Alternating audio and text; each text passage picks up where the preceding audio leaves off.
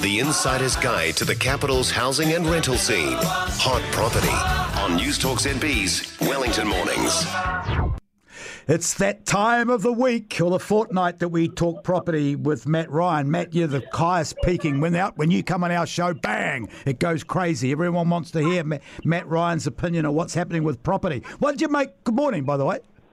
Oh, good morning, Nick. How are you going this morning? Great. What did you make of the Quirinovic protest last week?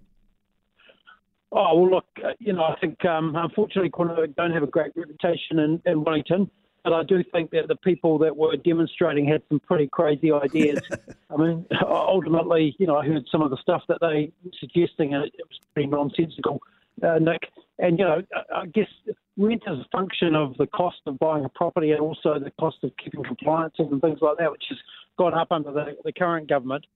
And in actual fact, with investment property, of course, there's no longer tax deductibility. So I think having a crack at landlords and saying they should all just be reducing rents and doing these sorts of things didn't make a lot of sense to, I'd say, 99% of the population. Yeah, I agree. 0800 80 10 80 is the number if you'd like to ask Matt a question about property or anything to do with property, or text us to 9292 and Matt will be happy to give you his advice. That's why he comes on the show, and that's why he's so popular on this segment in the show. One Roof's latest house price reports show Wellington house prices have fallen 8.6, not quite the 20% you predicted a year ago, but we're getting there slowly but surely, the biggest in the country. Is this cause for alarm?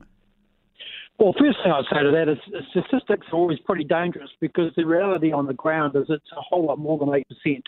And if the stats are only showing 8%, then they're clearly misleading and they're incorrect. That's the first thing I'd say. Look, I think, there is some good news amongst all that. I do sense there's a little bit of stabilising recently. I've spoken to a couple of agents who have said that their open days are starting to get a little more busy. And some of the banks are signalling that maybe the interest rate rises that we saw coming might not quite eventuate. I mean, interesting, the top end of the market is very strong at the moment. I sold a property in Ponsonby of my own last year in July for $5,750,000, and I thought that was a terrific price at the time. And then the people that I bought it from sold it in November last year for $6,050,000, and they actually bought something along the road for $9,350,000. And then the people that have bought from them, they had a change of circumstances, and they've just sold again, and they've sold for $6,150,000. So on all three occasions, the price has gone up. So there is some light at the end of the tunnel. And this is like just sort of what we've seen with market corrections in the past. You've just got to ride it through. If you don't have to sell, then sit tight. And if you're looking to capitalise on the opportunities, there's certainly plenty out there. Is the property market a bit like a recession? It starts at the bottom and works its way up? Yes, well, often. I mean, look, back in the GFC, probably the top end got hit very, very hard. But in this particular instance, the drivers seem to be a little bit different. And the top end is actually still a very strong market in New Zealand. And I think it's primarily there is still a lot of money out there, and there are people that are doing well. And obviously, with what's happened with COVID in the last couple of years, the importance of living somewhere that you absolutely love has become more important to people. And, that top end of the market is probably the most resilient part, Nick. Okay, building consents are still at record levels, but experts think that the boom is now peaking. What are your thoughts?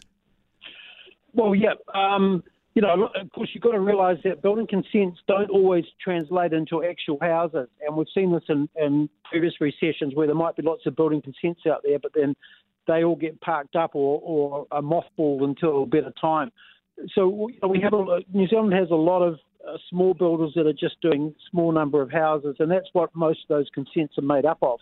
So it'll just be interesting to see in the next 2 years how much of that actually comes to fruition, particularly with the rising costs and the instability of the market at the moment. I suspect there'll be a lot of people that do have building consents at the moment that literally won't go ahead with those until there's a little more stability returns. We're speaking to our resident property investor and expert, Matt Ryan. 0800 80 10 80 is the number if you've got any questions that you'd like or information or help in buying or selling a property or renting a property. This is why Matt's here. He can help you out on News Talk ZB Wellington Mornings. Industry insiders are predicting an exodus of real estate agents later this year if the market remains unchanged. Do you agree? And if you agree, how can agents hang on and get through it?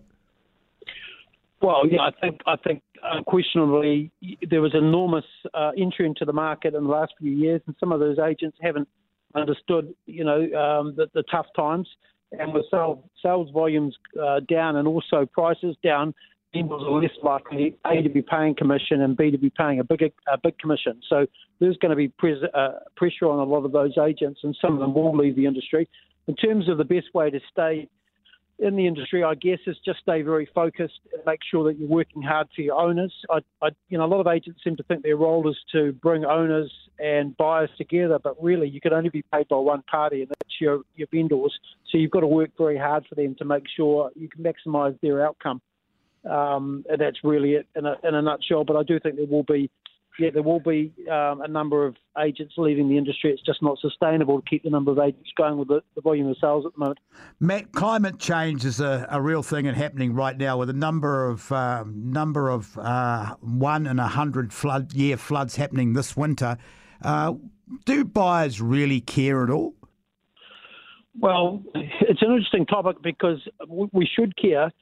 But I don't care. For instance, I've bought a lot of waterfront property, and so people would say, "Gee, that's not very wise of you with what's happening." But I sense, rightly or wrongly, I still think New Zealand waterfront property is cheap on a global scale. You only need to go to some other countries, United States. The waterfront property can be astronomical.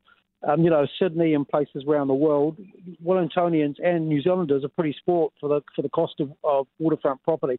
So I continue to love it, and it may prove not to be very astute in the future. I may look back and say, gee, I shouldn't have bought so much of that kind of property given what's happened. But these things tend to move a bit slower than you think. That's my belief anyhow, and I wouldn't be surprised. I know it's flavour of the month at the moment, talking about these 1 in 100 year storms, but I remember even as a kid, there seemed to be plenty of times I was watching the news and there were massive outages or storms around Wellington and other parts of New Zealand. So, I'm not too worried about it, and I actually still think New Zealand waterfront property is undervalued on the global scale. Yeah, I think back to even when I was not even a kid, really, really young, the wahine. So that was like a 1 in 100 year. I mean, we've been having them for forever and a day, haven't we? Of course, yes, of course. What's your best advice for someone trying to sell a house in the market today? Sorry, I missed the start of that question. What is your best advice if someone was trying to put their house on the market right now? What would you say? Well, I'd say choose an agent carefully and choose a competent agent that's got a good track record, someone that you can trust, and then make sure that you pick a method that you think is going to suit your house. There's been a lot of chit-chat about what the best method of sale at the moment. I know auctions throughout New Zealand are very popular, but they do tend to rely on more than one person being involved in the process. And we are in a kind of market at the moment where a lot of houses are only attracting at best one buyer. So I wouldn't rush out and necessarily auction every house. I think very carefully about the sort of home you've got and the sort of buyer that's likely to buy it. In saying that, I'm actually at Wellington Airport at the moment. I'm flying up to Auckland to look at a mortgagee auction tomorrow of 7 residential units in Grafton, and I'm anticipating some fierce competition for that, just because of the nature of the property and where it sits. So auctions can be good, but it's not one size fits all. Are you starting to see a lot of that stuff coming up now? Mortgagee sales with groups of people who haven't finished properties or just finished them? Yeah, there's definitely an increase, and I saw an article today saying there was a 4% increase on people failing to pay back their car loans. And they say car loans and house loans sort of run in tandem a bit there. So we are starting to see an increased number of mortgagee sales, and I would anticipate that there'll be more coming in the next 6 months. Thanks very much. Always a pleasure. Matt Ryan coming to us from... Always my pleasure too, Nick. Appreciate you having me on the show. Well, we love having you on the show. Matt Ryan is a property investor, big property investor, and a property expert. And he comes on the show every fortnight, and gives you advice. And you can contact him anytime on the show. If you enjoyed this podcast, you will love our New Zealand Herald podcast, The Little Things, hosted by me, Francesca Rudkin, and my good friend Louise Airy. We focus on all the little things that you can do to make a positive impact on your life and to cut through the confusion from the health and wellness industry. Join us every Saturday to hear from the experts for all the tips and advice you need. Just search The Little Things on iHeartRadio or wherever you get your podcasts.